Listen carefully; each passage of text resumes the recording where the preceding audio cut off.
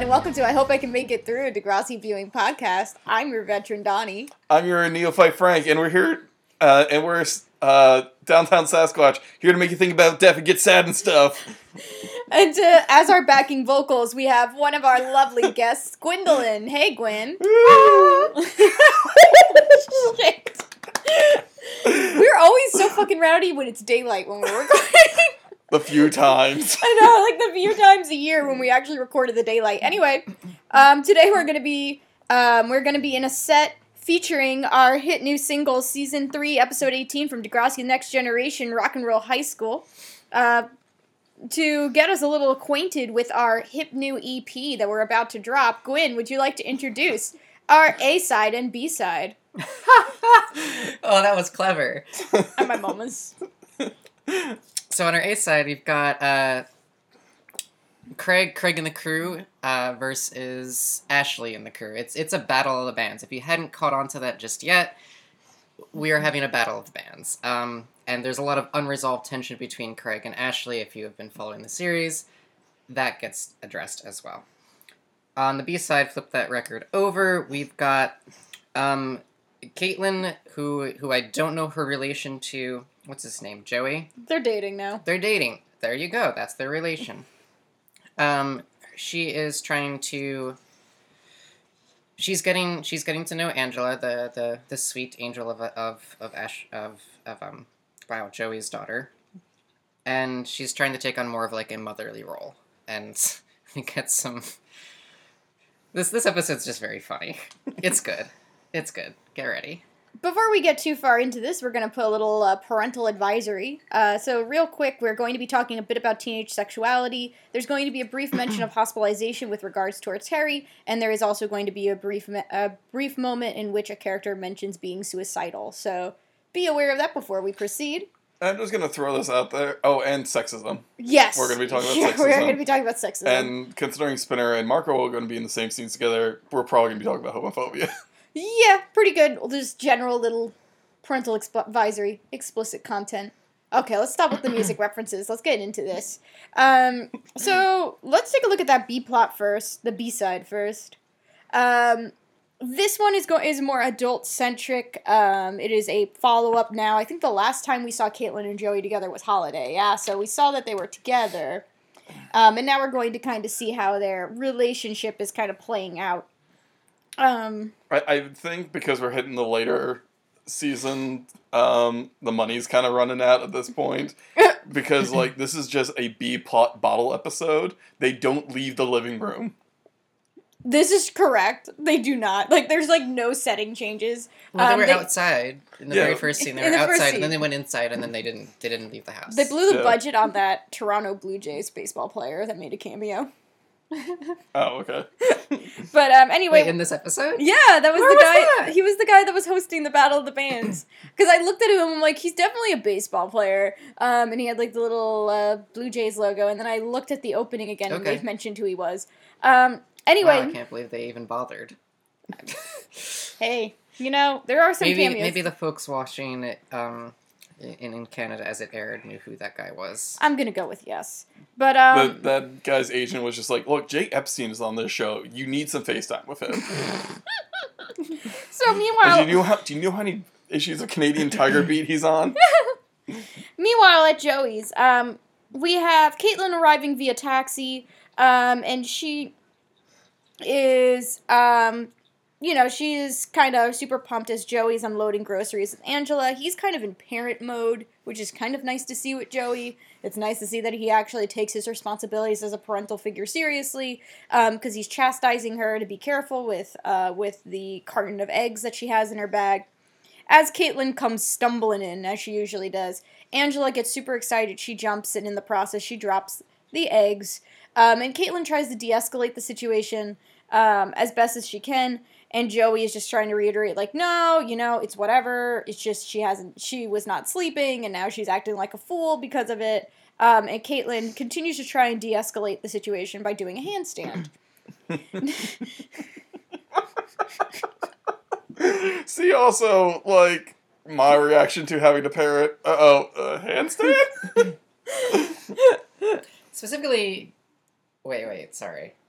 I spaced out for a second. It's Handstand, okay. we're at the handstand already? Yes, Caitlin handstands. No, she does the cartwheel. Excuse me, you're right. She does a Because, cartwheel. yes, you're getting it mixed up. Okay. I'm sorry. Well, it's important. It's Yes. important. Yes, she does a very nice cartwheel. Yeah, like perfect straight up and down, not like the one that you say I'm going to do a cartwheel as you're a kid and you really kind of just like do a half-ass somersault. Yeah. It was a legit cartwheel. And she comes out of it saying, "Can your fuddy-duddy-daddy do that?" There's a really weird energy stemming from this whole entire plot. It's just like, I'm just gonna completely, like, destroy any, parental authority you may have by calling him a fuddy-duddy. Fuddy-duddy-daddy. Yo. Sorry, it's quite a phrase. You gotta use the full It had a different meaning back then, possibly.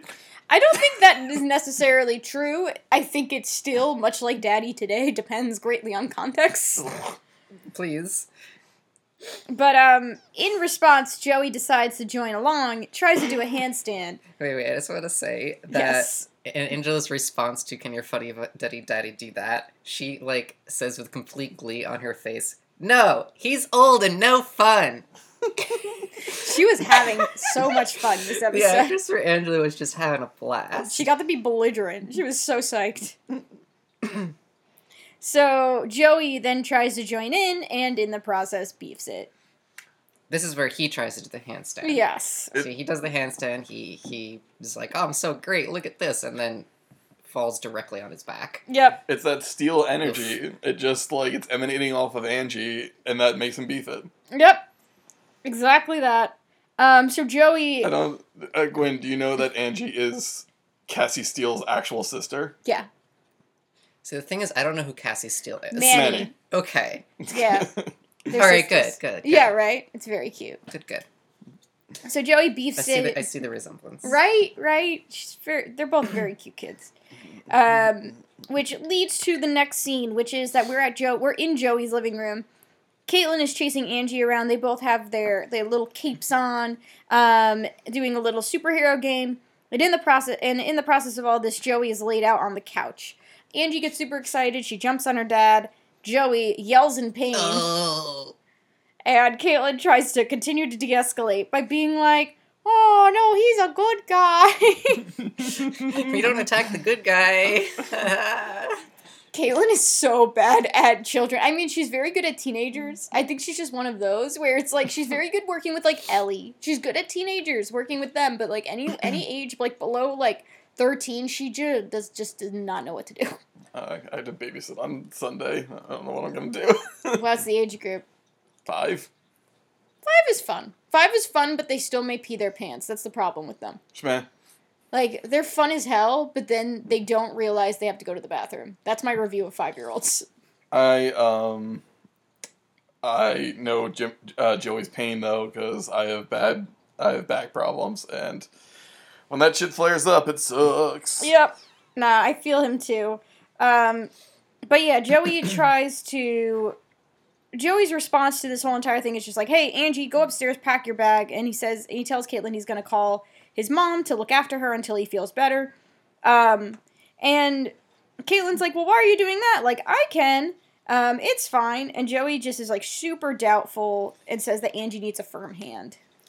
He tells Caitlin that she's more a friend than a mom. He straight up says, like, "You're friend great, but not parent great." Yeah. And I don't understand why that was not a bigger point of tension between the two of them. Like, that's a harsh thing to say. Especially when it's somebody that you're dating. Like, it's not just, like, your friend that you're like, "Ah, haha, whatever." Like, no, this is a partner that I am actively, like, with, and yes, there's this child in the mixture, like, if she has any intentions to continue this relationship, like, where is that gonna go? yeah, like, if I had a partner who had a kid and I was dating them and they were like, "Yeah, you're kind of a piece of shit in terms of being a parent," I would be like, "Fuck you, buddy. Like, teach me how to be then." Well, I think that's...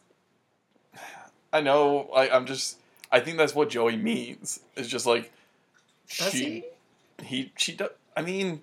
I feel like there was a different way of saying it. I feel like the way he said it was pretty mean. Yeah, but Yeah, it was mean. Joey's an asshole. We know this. I mean, yes. Like, Joey Also, just saying that to someone who you're dating gives a very distinct implication that you don't see her in the picture as a parent.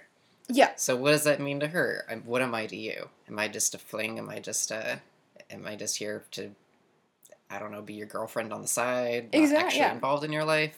Exactly. I agree. This should have been a point of stress, but it wasn't. Somehow they just wanted to show a B plot of Caitlin trying to bulldoze her way through trying to parent. Yeah, like she just bounces back. She's like, whatever, and calls like Angie from upstairs and saying like, hey, like, how you're long staying. have they been dating? It's gotta be 3-4 months at this point. Maybe so. Okay. They started dating at Christmas. I mean, they've known each other since they were kids. All right. But, you know. So if it was really early in the relationship, maybe she just would have let it slide, but... Well, it's weird, because I guess I would say it's still pretty early in their relationship. I mean, like... Their like, outside scenes were definitely filmed in cold weather. I don't know if that helps at all. Well, if we're basing this off of the actual school year, which Degrassi season seems to be based on... Oh, the season's almost over. Yeah, so I'm saying they got together Christmas Eve, because Caitlin was flying out on that private jet. So I'd say maybe early April, maybe late March. Okay.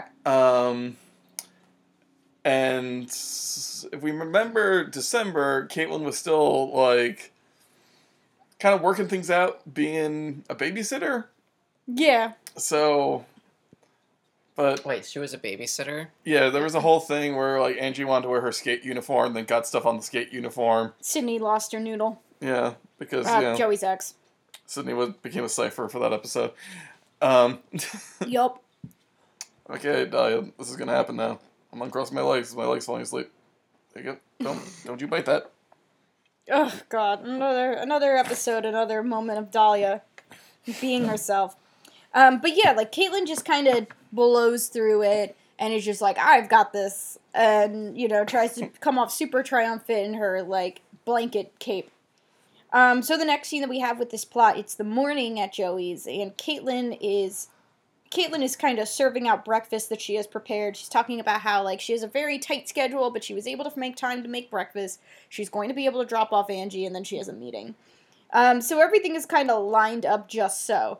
And as she's trying to line all this up, she has, like, curlers at the top of her hair and everything. She's, like, trying to get ready to go. Angie decides that now is the perfect time to try and push her limits because she's a child, and that's just what kids do. So she makes a big stink about the breakfast, and Joey is trying to de-escalate the situation because he knows that she is full of shit because she is a child. And Caitlin's going, oh, you want pancakes? I'll make pancakes. It's fine.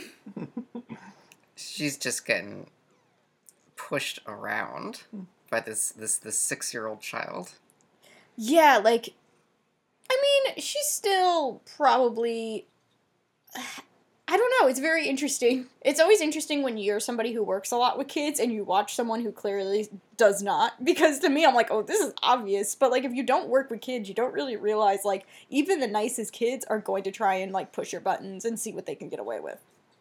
Even Angie will. Even Dahlia will.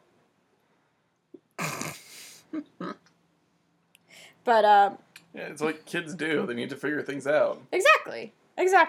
So it's, and like Joey totally is aware of this, but Caitlin is just not picking up the hints. And he's pulling an Emma where he's just like, I'm gonna let this one play out. Yeah, exactly. Let her learn the ropes. Well, that's the thing. I actually don't, other than that weird comment Joey makes, I don't blame Joey for kind of just being like, she's got to figure this out. Because I think to a certain extent, like, you could prepare somebody to work with kids all you want, but at the end of the day, a lot of the time, you just gotta experience it yourself. You just gotta, if you just spent forever studying how a 4-year-old works, you're never gonna figure out things at the capacity that you need to. You kind of just gotta jump in and figure this shit out on the fly. So I do understand why Joey's just kind of like, whatever. But, she's kind of stumbling through. Caitlin tries to push back her meeting to try and accommodate Angie's needs, and in the process, she drops her phone in a vat of oatmeal. Plop. Yeah. It's pretty gross. And Joey just thinks it's hysterical. Like, he makes, like, a breakfast-related pun on her, like, not getting to work on time or something like that. I don't know, but he was just making fun of her. Oh, yeah, he thinks it's hilarious. Angie thinks it's hilarious. It is kind of funny. It is funny. Next scene we have Caitlin and Angie coming back from shopping. We are still in the living room. Angie says that she's going to go and, like, you know, play outside, and Caitlin's like, no, like, you gotta stay here. And you have to wash up for dinner. Yeah, you gotta wash up for dinner. Typical kind of adult-child banter. We're missing one transition point here, is that at the end of the last scene, Joey tells her she's got to be more firm. Yes. She has to, like, you know, you can't be her friend. You gotta be, you gotta parent. Exactly. You have to tell them when they can't do things. Exactly. So this kind of carries into this next scene because Caitlin gets frustrated that Angie is just kind of literally stomping off. Like, this child is just walking off, has her boots in her hands, like, ready to leave. And Caitlin kind of has, like, a your mother level meltdown of, like, you get here, Missy! Like, that whole entire thing. It's just... I mean, we've all been there. She's telling her, you come back here right now. Turn around and go wash your hands. You cannot leave the house to play. And she's just keeping on walking until the very end. Where she turns around after what's her name? Caitlin? Caitlin, sorry. After Caitlin, like, yells at her 3 times, she turns around and gives this... I really think the actress who was playing Angie just was living for this line. Oh, she was. Like, because she gives this with, like, a half smile. She's barely containing the glee of being able to say, I hate you. just Bruce Wayneing it up. Right? It's like, hello, child, you're going to actually be able to say, I hate you, and not get yelled at by an adult. Sweet! Nice. And obviously, Caitlin is very upset hearing a child say that to her. We're just supposed to ignore that she's having a great time saying I hate you. Like, we're supposed to believe that she's, like, actually feeling the I hate, or I don't know. Yeah.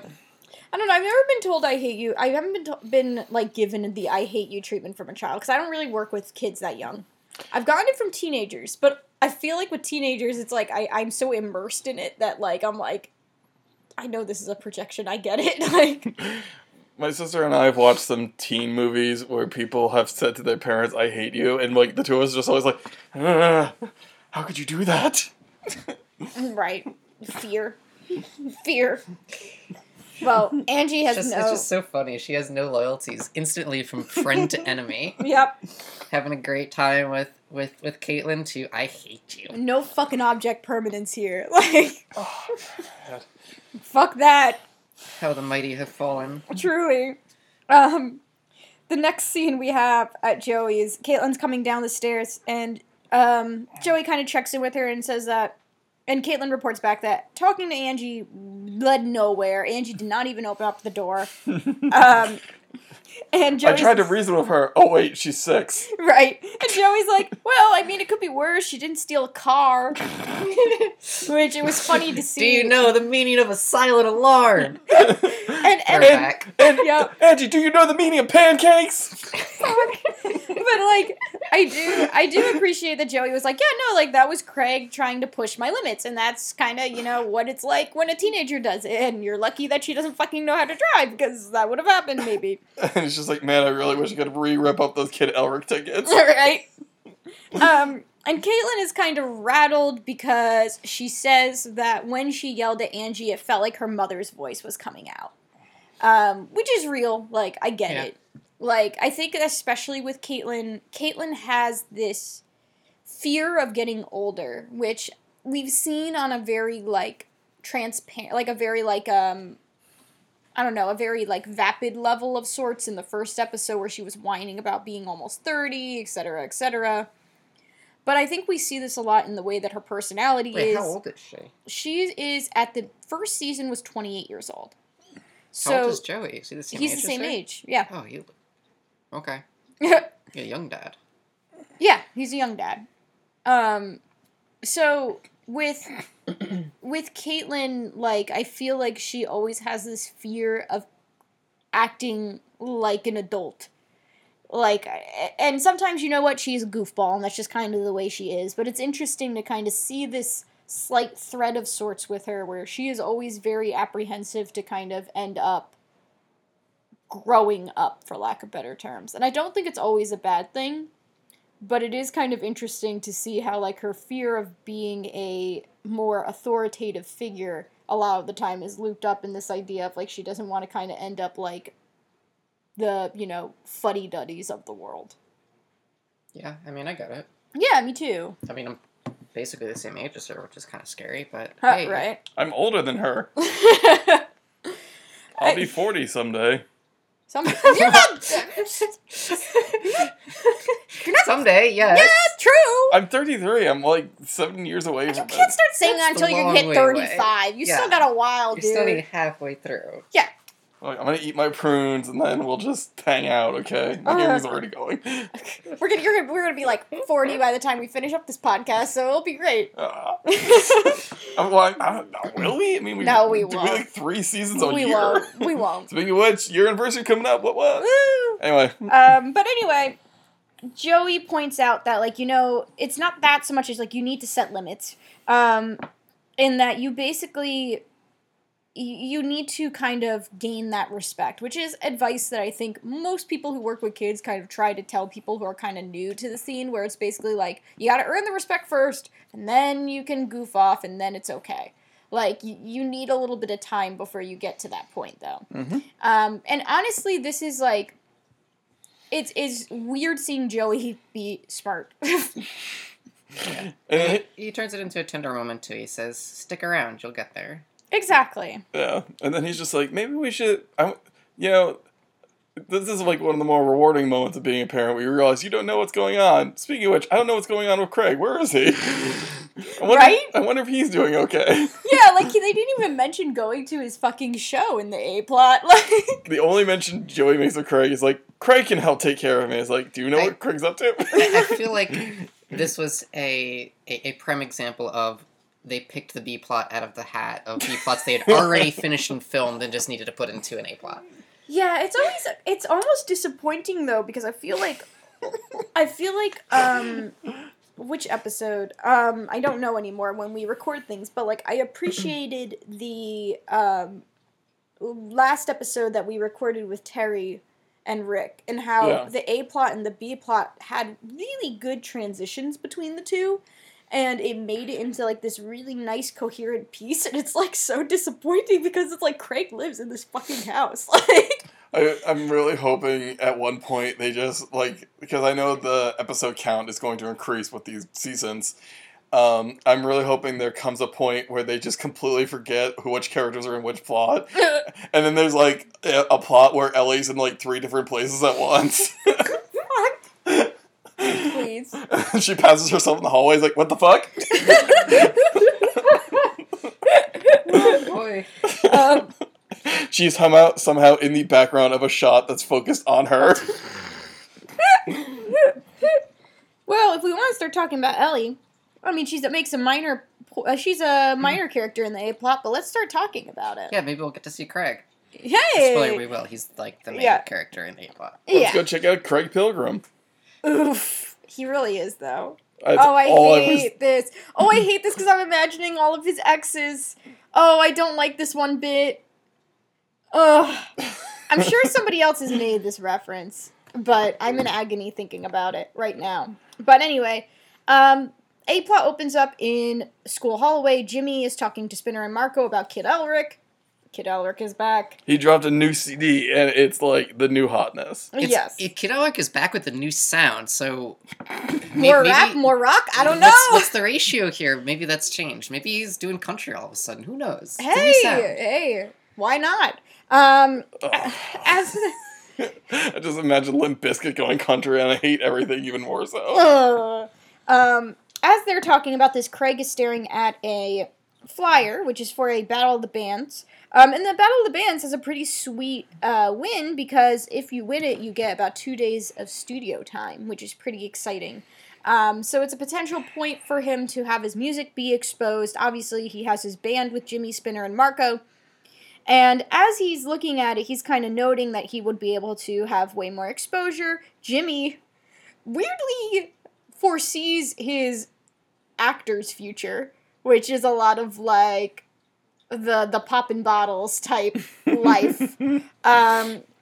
Spinner sees panties being thrown at them. Ugh. Marco longs for death. It's just like, why am I stuck with these hetero assholes? Yeah, like, why was I not part of the other band? Fuck. Oh my god, that would have been amazing. It would have been good, but I think Ellie plays bass there. What if they, like, Dual basing. did bass together? That'd be, learned how to play Like, bass they together. have a bass battle, like in Scott Pilgrim vs. the World. Yes. And then Ellie starts flying, like in Scott Pilgrim vs. the World.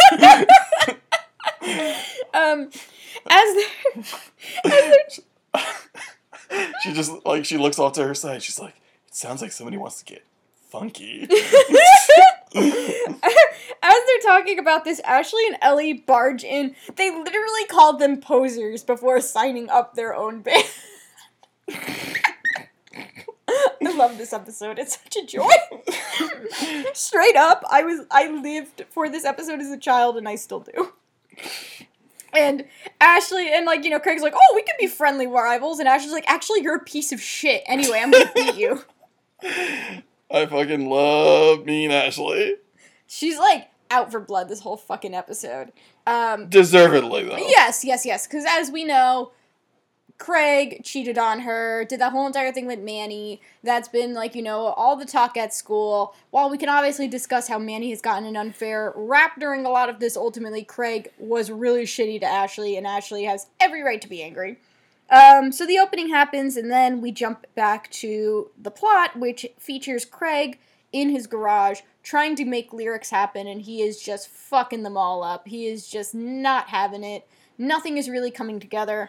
I just want to point out what Ashley says. I pulled up the transcript. Because nothing ever gets in the way of what Craig wants. Not emotions, honesty, other people's feelings. Oh, man, I hate saying that I love me and Ashley, but, like, when Ashley is angry, she's so entertaining as a character, because she just fucking lets it rip every goddamn time. It's amazing. So, back to Craig. He's trying to brainstorm lyrics. He tosses his notebook. He's really angry. The band enters. Marco's pointing out how, like, the girl group, which is formed of Ashley, who's the lead singer, you have Paige on guitar, you have Hazel on keyboards, Ellie on bass, and... Who plays drums? Hazel? No, Hazel plays keyboard. I'll look it up. I don't think there's a drummer. I think they might use a drum machine. Yeah, I think they use a drum machine. None of them played drums in the last entity of the band. Yeah. They'd never had a drummer. No, they never had a drummer. So Marco's talking about how that girl group is potentially going to kick their ass. And then Craig just kind of has them jump into playing the music. He says that he doesn't really have any lyrics. The song is very of the time in terms of the type of sound it is. However, they are woefully out of time. Oh god, it's like nobody's listening to the drums. No. Not even Spinner. He's not listening to the drums he's playing. He's just like yeah, it's great. It's great. Everyone stops playing and he's still going. He doesn't give a shit. It's just bad. Until Craig whips something at his head. Yeah, he gets, like, really pissed off, throws, like, a water bottle at him, because Spinner just stops playing, and because Spinner just keeps playing, and Spinner looks super indignant about it. Hey. Well, he looks fake indignant about it. Yeah. He's like, what? What? What? I didn't even notice. And, you know, Craig is just really angry because... I need more me in the monitor. What? There's no monitors! He, like, has, like, critiques for each and every one of them. And it takes Jimmy to kind of calm him down and refocus him, to kind of get him back on track and where he needs to be for them to get this song together. I'm just like, was Marco strumming his bass? Because his note to Marco is, there is a bass. You play one note at a time. He was probably strumming his bass, which you can do. It's just not typical. Leave my son alone. Oh my god, I can't wait for the next episode. Anyway, the plot continues in Kwan's class, and there's a little transition point that happens. Hazel is validating Ashley's concerns about seeing Terry in the hospital. There's this really sad observation that, like, you know, her cheeks are pink. She'll be, like, you know, she'll come back to consciousness any minute. And it's like, oh, that's dark. That means she's still in a fucking coma. Yeah. And Ashley is just like, you know, like, I do want to see her. I don't really want to see her right now. I want to see her when we win. I want to be able to tell her that, like, you know, we got a victory. So after that, Kwan says that she wants them to share their creative writing journal entries. Ashley gets up and gives this fabulous little nugget of a poem, which is Black Twisted Agony. The fires of chaos burn on. Run for her tombstone. Before it's too late, the blood runs cold in her veins. Great. Just great. Just flashing back to all the extra people that I was back in the day. Yep. Ellie looks super, like, concerned, like, what the fuck? This is not what I'm used to. Marco and Craig straight up laugh, and Kwan has this hilarious de-escalation where she's like, great. Just great. Let's save all our feedback for once we've heard everybody's, okay?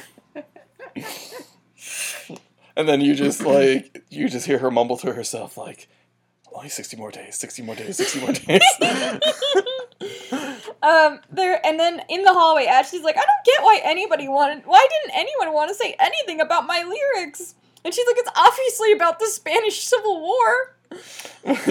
Yeah. Obviously. Paige is like, I don't think anybody understood it. Yeah. And then, like, you know, Craig kind of, you know, taunts her, and Ellie talks to her and says, like, you know, you should probably, like, write from experience, which is interesting because this has been an issue with Ashley, right? Like, this was an issue back when Paige and her were making music together, and Ashley was just kind of, like, ripping from the headline statistics about sexual assault. It's kind of interesting that this sort of blind spot that Ashley has in this episode is actually very consistent throughout her characterization. And Hazel then suggests, like, you know, why don't you write about an ex? And then, like, on the spot, Ashley suddenly has lyrics. 'Cause hell hath no fury, finger guns. Hey. And then Ellie's just like, Craig's in trouble. Yeah. It's good. I love this girl band. I love them so much. I love this prep goth solidarity that happens here. I know that, like, Ellie and Ashley are not really goth, but they're mall goth. Ooh. Ashley's so, like, scene to me, like, kind of like that not quite scene, like, kind of like the I'm too afraid to make my hair look like a mushroom cloud scene that I was. I feel like Ashley's thing is, like, I want to be edgy, but I still want to get into college. And I like listening to Green Day too much to say that, like, to listen to something else. Yeah. But, Can we listen to My Chemical Romance? The next scene we have with this plot is at the music store.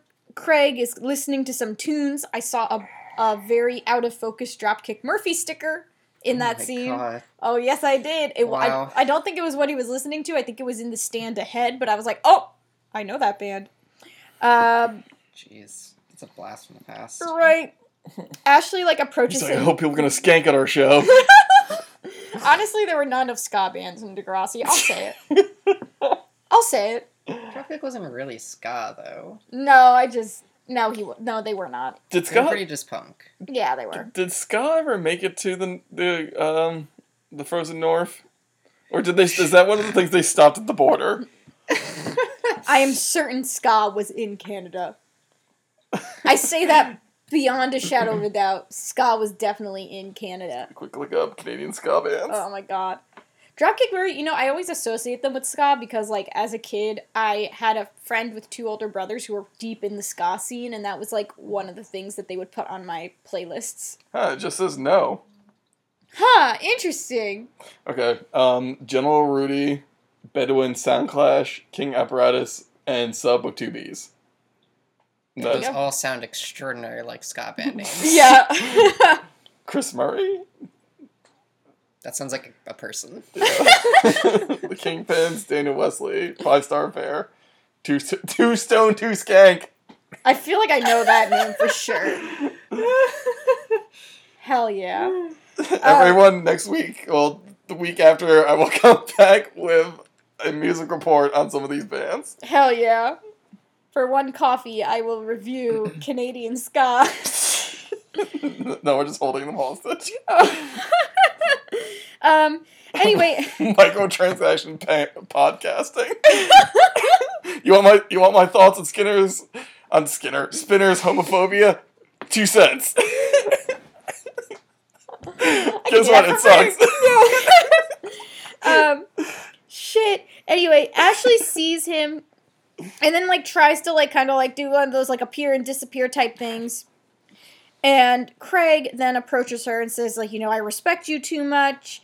And, like... he notices she's clearly angry with him. Yes. And he's like, okay, I respect you too much to let our dynamic continue this way.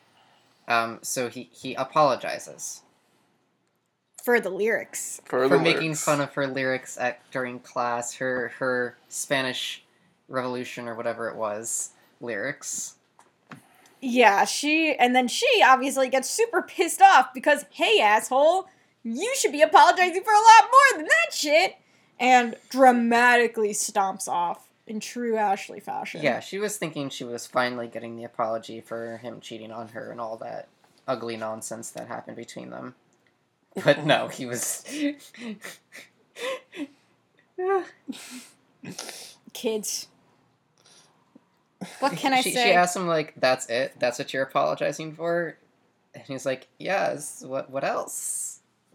His 3 brain cells firing on overtime here, trying to figure out what's happening here. The thing about Craig is, like, I am so disappointed, but also the way that he is written right now, as much as I don't like it, is so reminiscent of every terrible boy that I have, like, ever met. Yep. It's just like, oh, that really horrible thing that I should actually reflect on and take accountability for? Nah. Yep.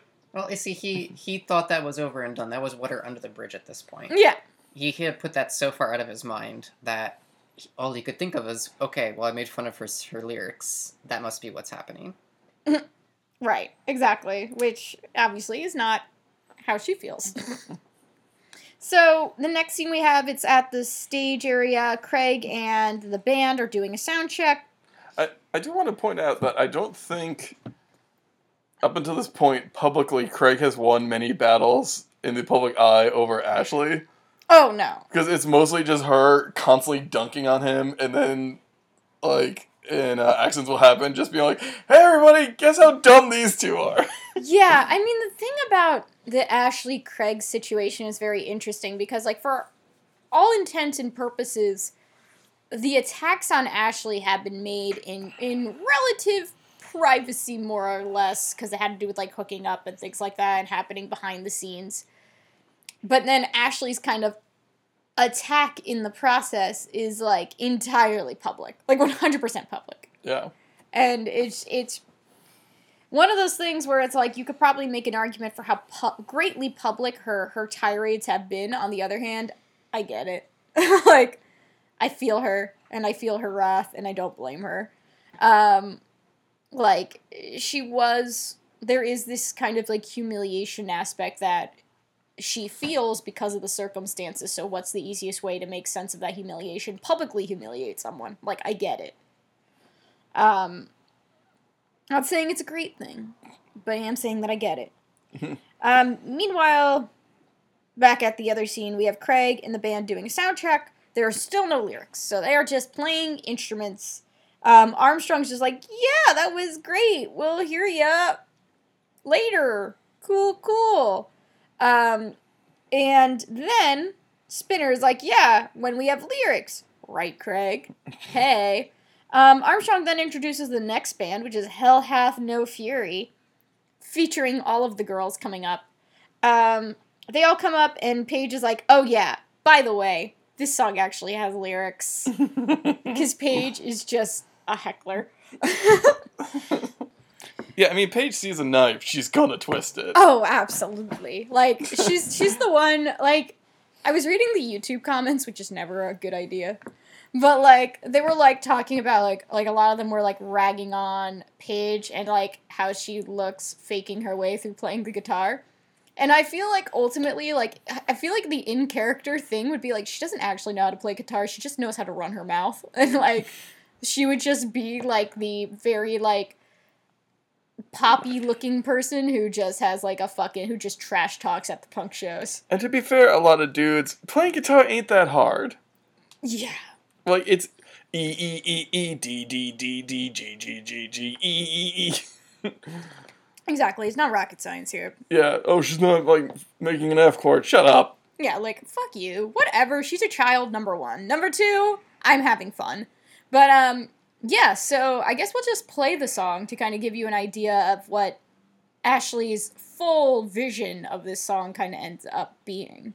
So, we'll pop that one in right now. Shabam.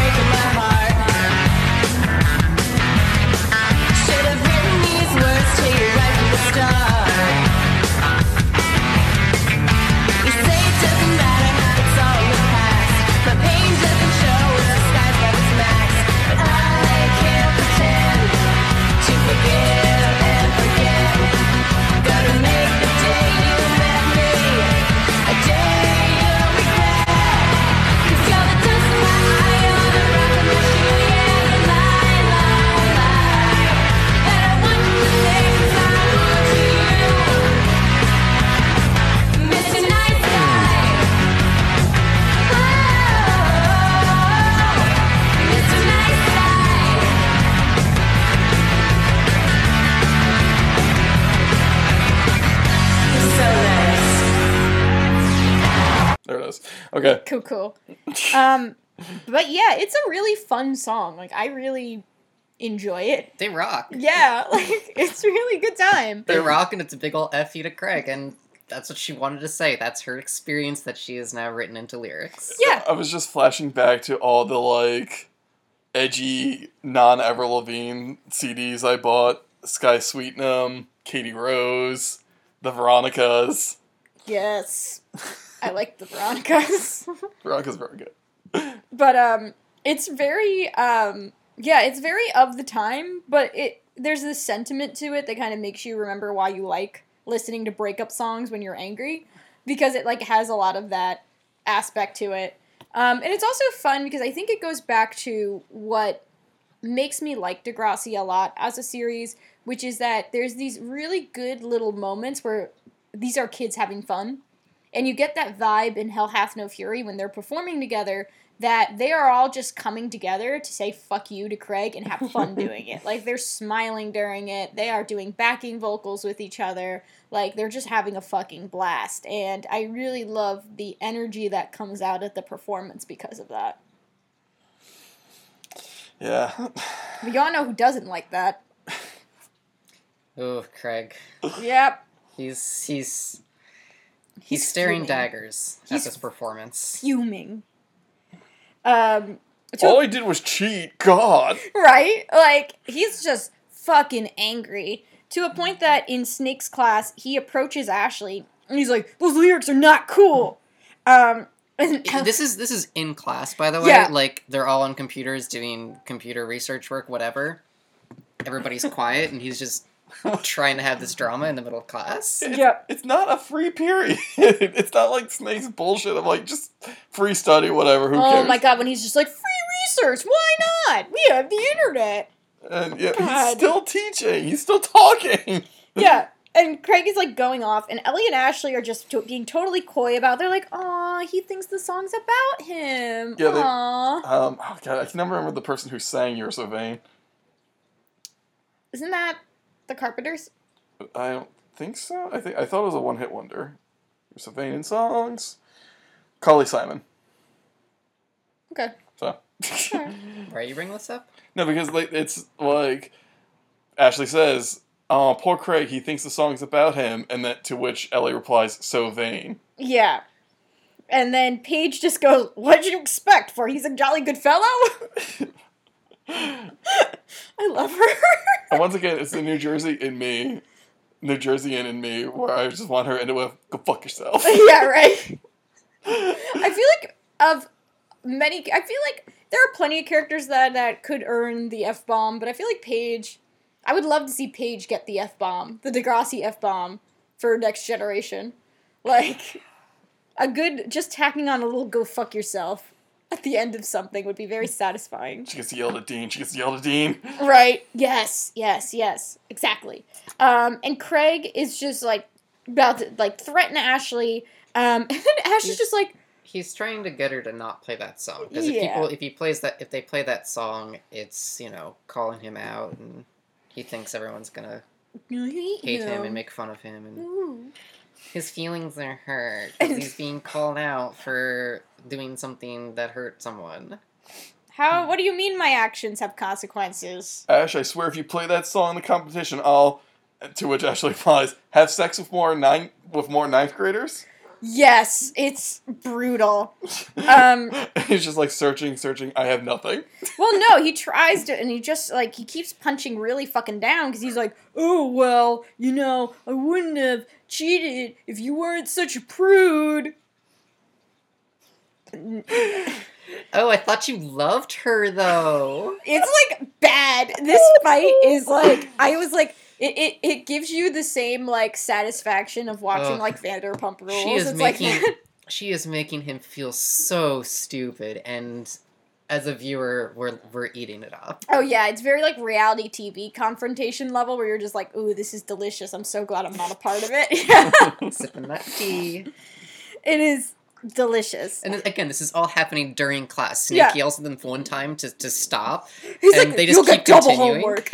And then he has to say it again. Like, they do not care. They're airing their dirty laundry for all of them to see, which is very surprising considering Craig is so concerned about exactly that. Exactly. Yet he's doing this. I don't... Well, I think it's just Ashley's getting under his skin. Well, yeah. She's playing him and doing it well. If phones were better... Like, somebody be live tweeting this. Oh, like, those times you see people, like, there's a couple breaking up on the roof next to my apartment, and they'll live tweet their argument. Exactly. It has the same vibe. Meanwhile, at Joey's, specifically the garage, Spinner is wondering where Craig is. The whole band is there. Craig comes in, and he's like, you know what? I give up. Ashley is won. Like, what the fuck? I can't do anything. And Jimmy and Spinner are like, but wait, we got lyrics. Hold up. And I can't tell if they're trying to do this to, like, cheer him up, make this song to cheer him up, or inspire him, or they think this is actually a good idea, but... Oh, boy. Spinner and Jimmy they perform a rap that they made together. They sure do. I have it up if you guys... I can do a spoken word. You want to do a spoken word? Okay. I will do a spoken word. Here we go. It's not great. Okay. Rapping is the note. Our homie is a player. That is all. So why'd you have to go and kick his? Spinner jumps in with ball and chain. Ain't that your name? 'Cause you a playa-hater, and that's a shame. Jimmy comes in with, and chicks like you ain't worth too much. So shut up, girl. And they both say, and make my lunch. Yeah. With like the shit-eating grins that you could imagine being on these two teenagers who think sexism is the new hot thing. Yeah. Oh my god. And Marco is just sitting there in... Oh, he's horrified. Marco's like, we have to go outside. God. My mom is calling. I have to leave right now. Craig, you're walking with me. Walk. We must outside walk. I love that reaction. There's this interesting... I actually quite like Marco. To a certain extent, I like Marco in this because I do appreciate that, like, he is really trying hard to straddle the line between these two groups. Because for all intents and purposes, he's friends with, like, every member of every band. Like, he is close with everyone. His best friend is in the other one, and he's friends with the other members. and there's this thing where it's like he's kind of like trying to just keep it together, and now he's like, I break, this is it. You know, there had to be a moment where like he was out with Ellie and the crew, and they're like yeah, and like somebody mentioned something about Craig, and Ash is like, yeah, another thing, and like looks over at Marco, he's like, right, I'll go over there. Yeah, right. That happened to me a few times in high school. Oh no! But yeah, that's what happens. That's what happens when you passively move through high school. Just hang out with whoever. Exactly. No, I think that happens all the time. My real question for this scene, though, is this perhaps Drake's first rapping debut? Maybe. Perhaps. I'm trying to remember if he's done any other performances in the past 3 seasons. No. I don't remember one. I remember his wonderful Charles Dickens read, but I do not remember a rap. Now, was he getting into that while filming in Degrassi? Yeah, he was. Okay, so probably not his first experience, but I don't have a perfect timeline of like when, but there was a time I do remember a direct overlap between it because Jimmy as a character does get more and more into performing and more into rapping. Okay. So there's a lot of like interplay between the actor's interest and the character's then interest. Oh my god, I would love to just like build up a successful career as like an interviewer. Then I interview Drake. I'm like, okay, so your first rap from the Degrassi episode, Rock and Roll High School. Let's talk about that. That was a long time ago. That's the only thing I'm going to be asking about. I'm pretty certain he's gone on record about how embarrassing that is. I mean, I would be embarrassed tremendously if that is in my reel of, like, material. I mean, it fit the bill. It fit did. the character. It did. Well, that's the thing. It's like Jimmy... He did a good job at it. Yeah. And as bad as it was, he did a good job at it. It's really funny because, like, Jimmy and Ashley, who, you know, at one point were together... both had these vindictive streaks, like, supremely so, and it's really kind of funny that it is Jimmy, like, being like, yeah, let's make this rap, let's be a piece of shit about this, because, like, I feel like him and Ashley cope with things in a similar intensity. Maybe it's good they didn't stay together. No, it's kind of like, it kind of reminds me of when I was like, oh man, I really want Tim Castro and Taylor Swift to like date at least for a little while, because the breakup albums would be amazing! Oh, fuck. But yeah, so like, Marco's like, we need to go. So, Marco takes Craig into a forest, which, by the way... I think it's just behind the house or something. Yeah, it's just like, you know, it's one of those foresty areas near our house. Duh, but still. Marco is like, hey, how are the lyrics going? And Craig's like, I'm fucking blocked. I can't do anything. And Marco's just like, so glad I'm not into girls. Okay. And then screams at the top of his fucking lungs. Just unhinges his jaw and just yells. There's like no transition to this. He just yells. It's so good. And Craig is just like, what the fuck? And Marcus is like, I don't know, it helps with creativity. Like, you know, just fucking let it loose. It helps sit-ups clear my mind. Yeah. And Craig does this really, like, tentative scream. Yeah, like one of those. And Marco's like, you gotta mean it. And Craig is just like, actually just screams. And man, do you ever wish that Marco and Craig got together? Because I do. Yeah. No. Craig doesn't deserve him. I know, but like let's imagine that they got together at a timeline earlier than all of that nonsense. Like the actors have this like really good rapport with each other, and it always makes me like wish that things could have gone differently. Shockingly, I don't. Really? I don't think they would work well. Interesting.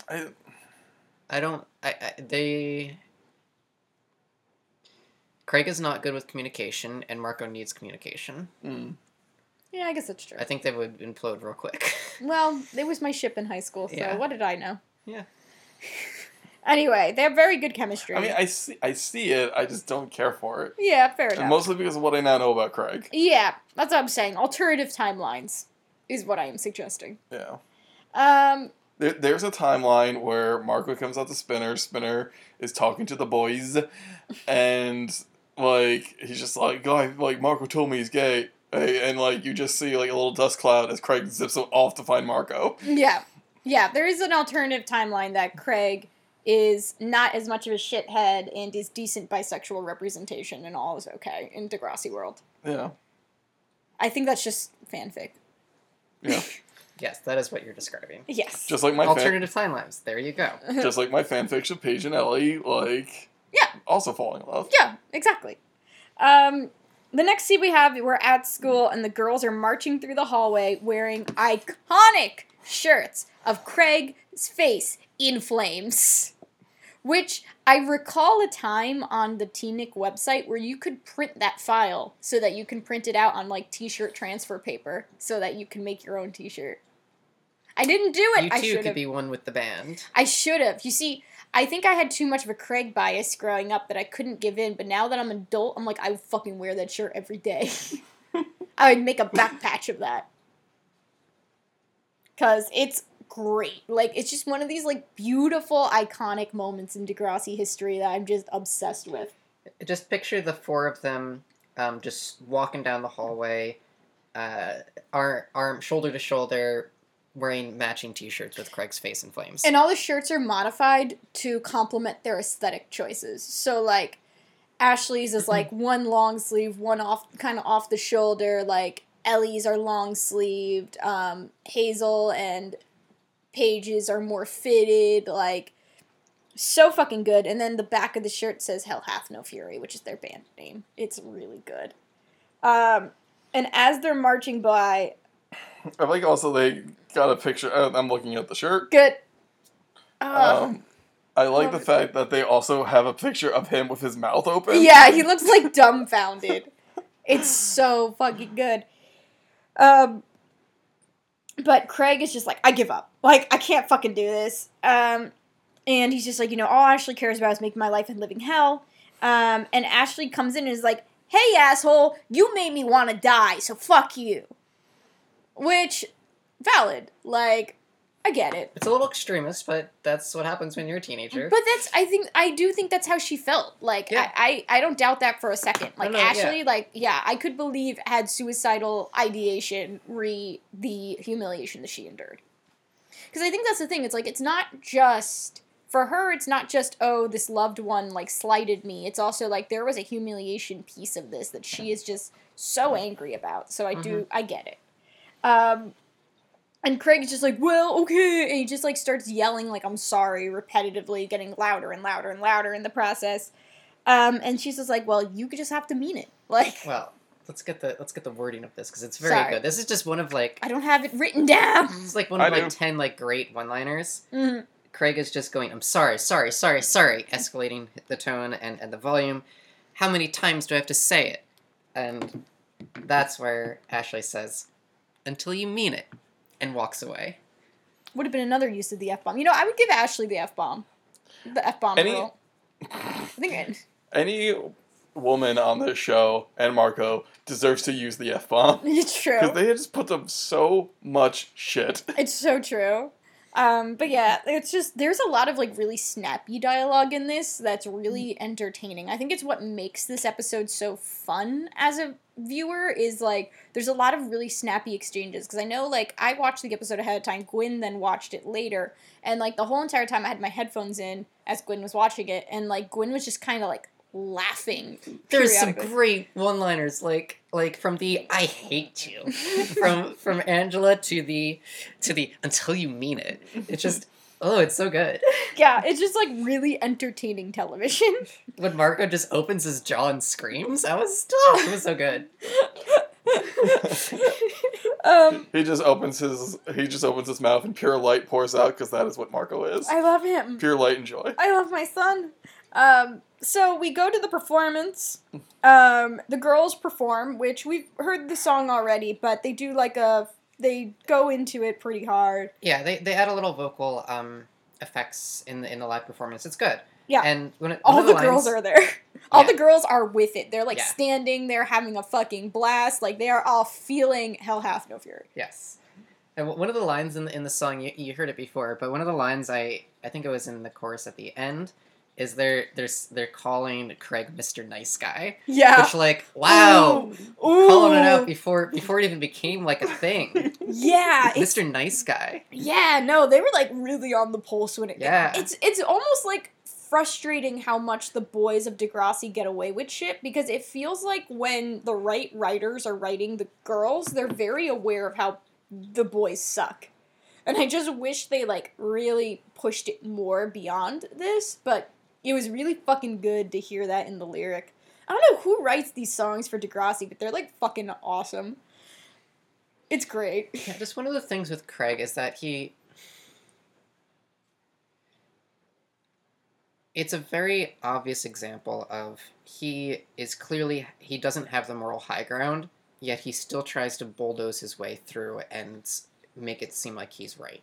Exactly. And you see that with so many boys just try and do this in relationships. When they've screwed up, they don't want to acknowledge it because that gives up power. Yeah. And he's just been trying to not acknowledge it this entire time. And it's culminated in this battle of the bands being publicly called out by this song. Exactly. Like, I made the Scott Pilgrim reference before, and I would honestly say Craig in this episode is being more scummy than Scott Pilgrim, because Scott at least realized, I shouldn't be dating two women at the same time, and I'm going to break up with one. Yeah. Not before cheating, but, you know. It's true, though. There's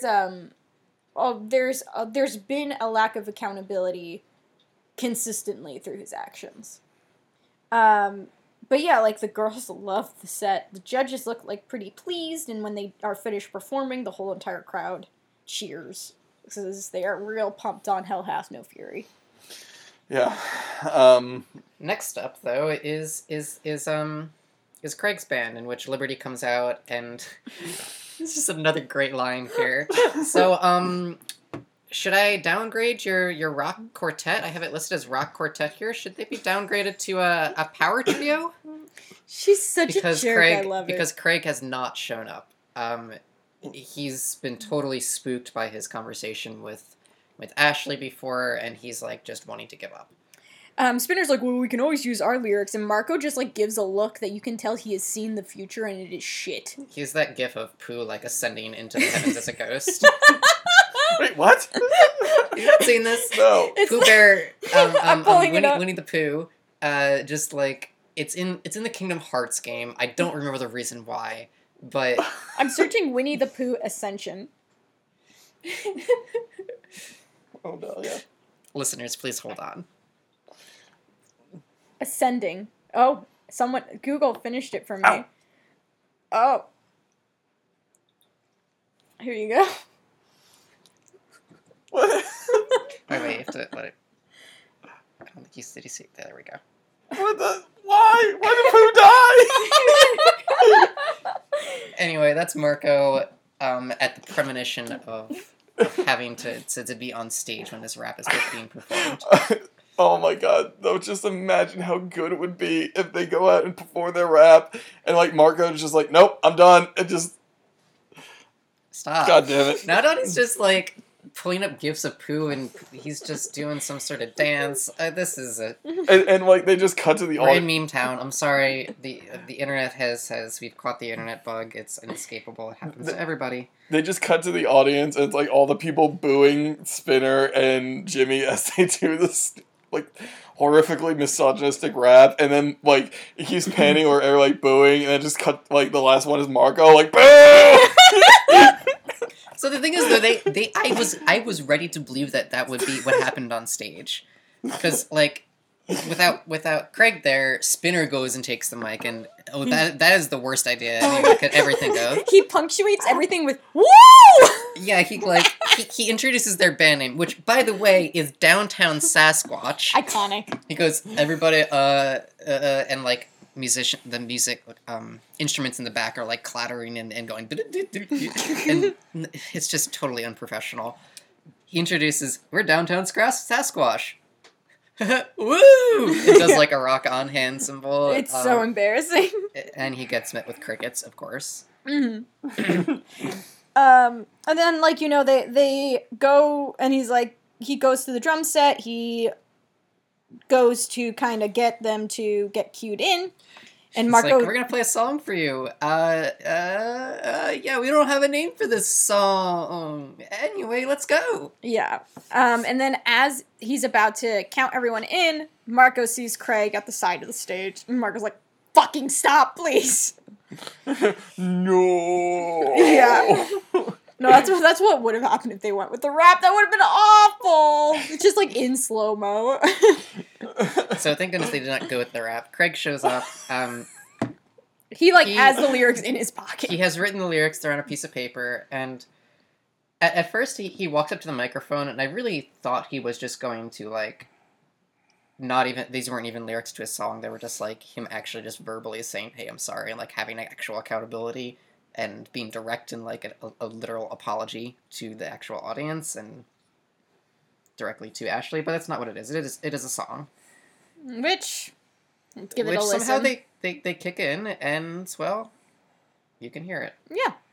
Right here. I don't know if you'll forgive me for being so blind to how you felt.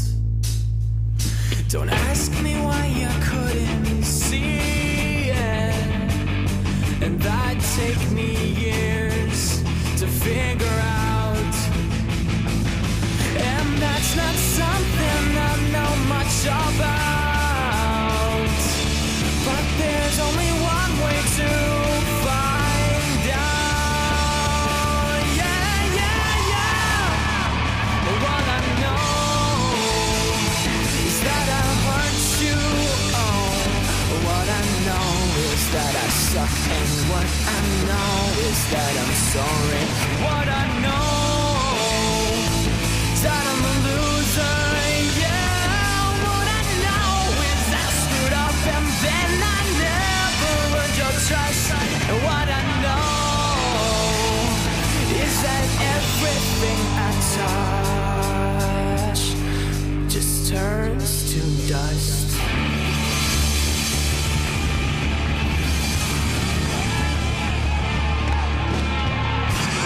Awesome. Yeah. And somehow between, like, noon or 4 p.m. yesterday and today of the competition, they've learned how to play instruments and together in time. And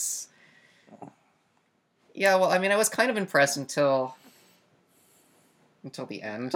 Well, I mean, so Craig does this song, and, like, I mean, you've listened to the lyrics. It's all about him just being like, I was blind to how you felt. He literally has lyrics that are like, what I know is that I suck. Which, mood. It's him saying he knows he fucked up, but he doesn't. He also knows he's too stupid to really understand how, which is a cop out, but it's the best he can do. It's also a cop out because, like, he has done this before, where he has, like, to express his feelings, he's had to write a song about it, and, like, that is something that worked on Ashley in the past. And as you can see in the shot, like, it kind of spends a long time on her, and you can tell that, like, she's not really making a totally discernible face, but she's affected by the performance. I think the idea, like, I think gestures and poetry is very meaningful to Ashley. Like, the act of the gesture. Oh, for sure. She's all about the gesture. I say that lovingly to the girl.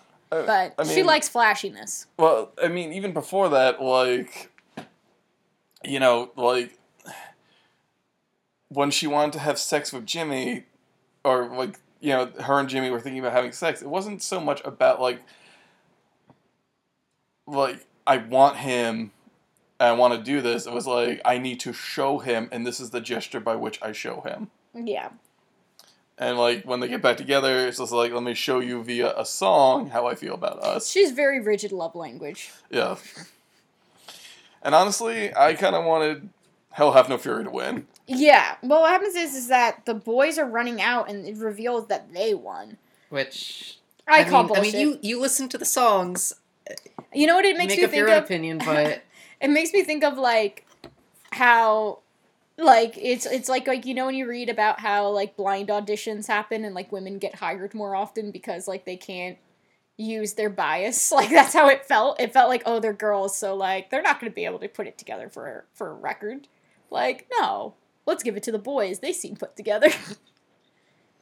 It's bullshit. I think Hell Hath No Fury should have won. Oh, their song is so much better. Like, even thematically, it would have been better because it's just like, yeah, sometimes you just don't win. Yeah, sometimes you just apologize, and like you still feel like shit, but you're like, you know what, I did the right thing. It's very weird. Well, here's why I was just thinking about this. I think this is why they won, because they show them winning, they're celebrating, and then Ashley comes up and tells Craig, it's a very short exchange. He says, nice lyrics, they're just right. Yeah. And that's it, and she walks past him and leaves. Yeah. So I think the reason why they had Craig's band win was because if she had won, it would be kind of like, he could interpret it as like... It wasn't good enough. Like, nice lyrics, they're just right, but I still won, so fuck you. Yeah. But when Craig's band wins, she is coming up to him, and the only reason she can be there is because she is actually acknowledging his effort. Yeah. And also, not because she's gloating or anything like that. It's also a Craig plot. Ultimately, it's not a Ashley plot. It is a Craig plot, which means that everything kind of has to go back to him. If this was angled as an Ashley plot, then Hell Hath No Fury probably could have easily won. Yeah. For it to make sense from a writing perspective. But it would be also more about her coping and dealing with it and using creativity to deal with her emotions, as opposed to the flip side of this plot, which is Craig figuring out the right words to kind of close out this story between him and Ashley. But yeah, still think they were robbed. Yeah. Anyway, I think they were robbed. Does anybody have anything else? Nah, I'm good. Nah, man. Okay, we burned through this episode so quick. It was fun. Well, a lot of it was... They spent a good deal amount of time on, like, the actual songs, so... Yeah. And also, like I said, we were going to be talking about racism and homophobia, but we really didn't. You know? Yeah, you you just didn't at weren't all. prepared. There wasn't that much offensive stuff in this episode. Well, I think that was what was nice about it, is like it was a very entertaining episode, as in, like, I didn't have to get super bogged down by certain things. It isn't like some episodes where it's like, oh, Chris is here, what fucked up shit are the writers gonna come up with now? Like, which is kind of shitty because that kind of implies how white the cast was in this episode. Where the fuck was Chris? Chris is a musician. Yeah. Yeah, it would have made sense for him to have, like, a set or something. Yeah. But, whatever. Maybe it's original music, not DJing. Yeah, even then, I feel like you could have had him be, like, the house DJ. Like, you know what I mean? Like, how they have, like, the house band and shit sometimes at award shows. Like, could have worked. Yeah. Anyway. They could have had him instead of the Blue Jays baseball player that they blew all their budget on. Yeah, exactly. But yeah, I mean, it's one of those episodes where it doesn't get, like, super bogged down in certain aspects of it. At the end of the day, it's a very simple story, but it works really well. It's very teen. I loved this episode as a kid. Like, I really loved it. But I think it's good. It was great. It was so entertaining. Yeah, like, it hits a lot of those emotional notes that I think teen viewers like, but also as an adult, it's still entertaining as hell. So, I really enjoyed the episode. But Frank, what did you rate this episode? I'll give it an A-. Nothing too offensive. Hell yeah. A-. It's fine. Nice. We're recording 2 episodes today. I'm going to pull the curtain back a little bit. I'm super pumped on the next episode. Me too. It's very cute. It's so cute. Speaking of which, let's get into character rankings. Yep. First off, Marco can do no wrong. True. He is such a sweet, sweet boy. I want him to have better friends. Though actually, Spinner, he's going 1 step back, 2 steps forward, because while I did not enjoy his misogynistic rap with Jimmy's just taking 2 steps down. 1 step down.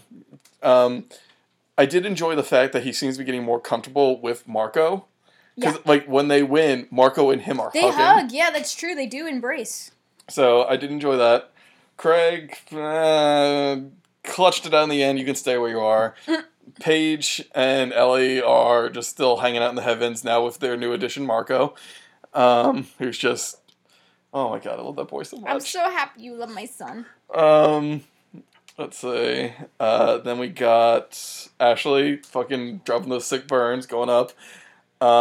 Angie dropping, like, sick I hate yous, going up. Caitlin for trying your best, going up. Who else? There Joey, aren't that many people in this episode. Joey for trying to be a good dad, on the rise. Or showing Caitlin the ropes, on the rise. Hazel, wish more could have been done. You're on the ups. And yeah, I think that's kind of it. Awesome. So now let's go to recommendations. This is where we recommend things that are either tangentially related, things that might be directly related, things that we're just enjoying, etc., etc. Mine, I want to believe, is pretty on the nose. It is a webcomic called Band vs. Band. I actually just backed the Kickstarter for this one because they were reprinting the first 2 volumes of it. You can also read it online.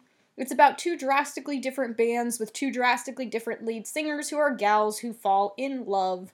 So if you are interested in band rivalry type stuff, but you want something a little gayer than this, I strongly recommend checking that out. Cool. Okay, well, thematically, the recommendation I was going to give is pretty much the same exact thing, which is Gem and the Holograms. I have not read any of the later issues that have come out, but the first couple volumes are super great. Sophie Campbell does the art for the first couple volumes, and it's wonderful and gorgeous.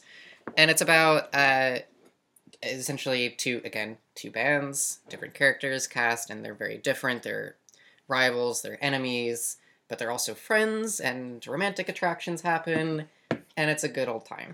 It's just great. It's a gay old time as well. It's a gay old time as well, too. Mine's a bit more problematic because of the subject material. I want to recommend Killing Eve.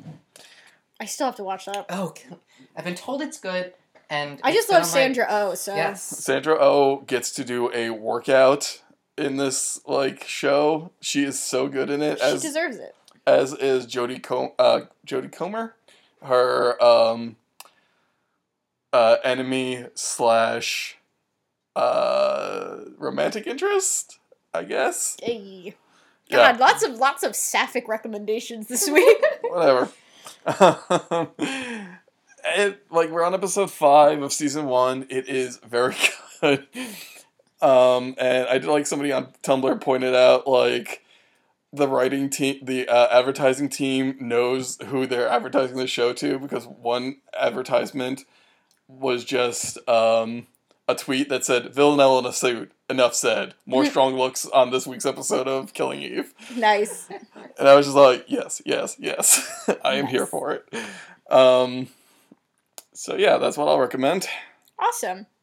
And with that said, Gwendolyn, you've made it through. I did it again.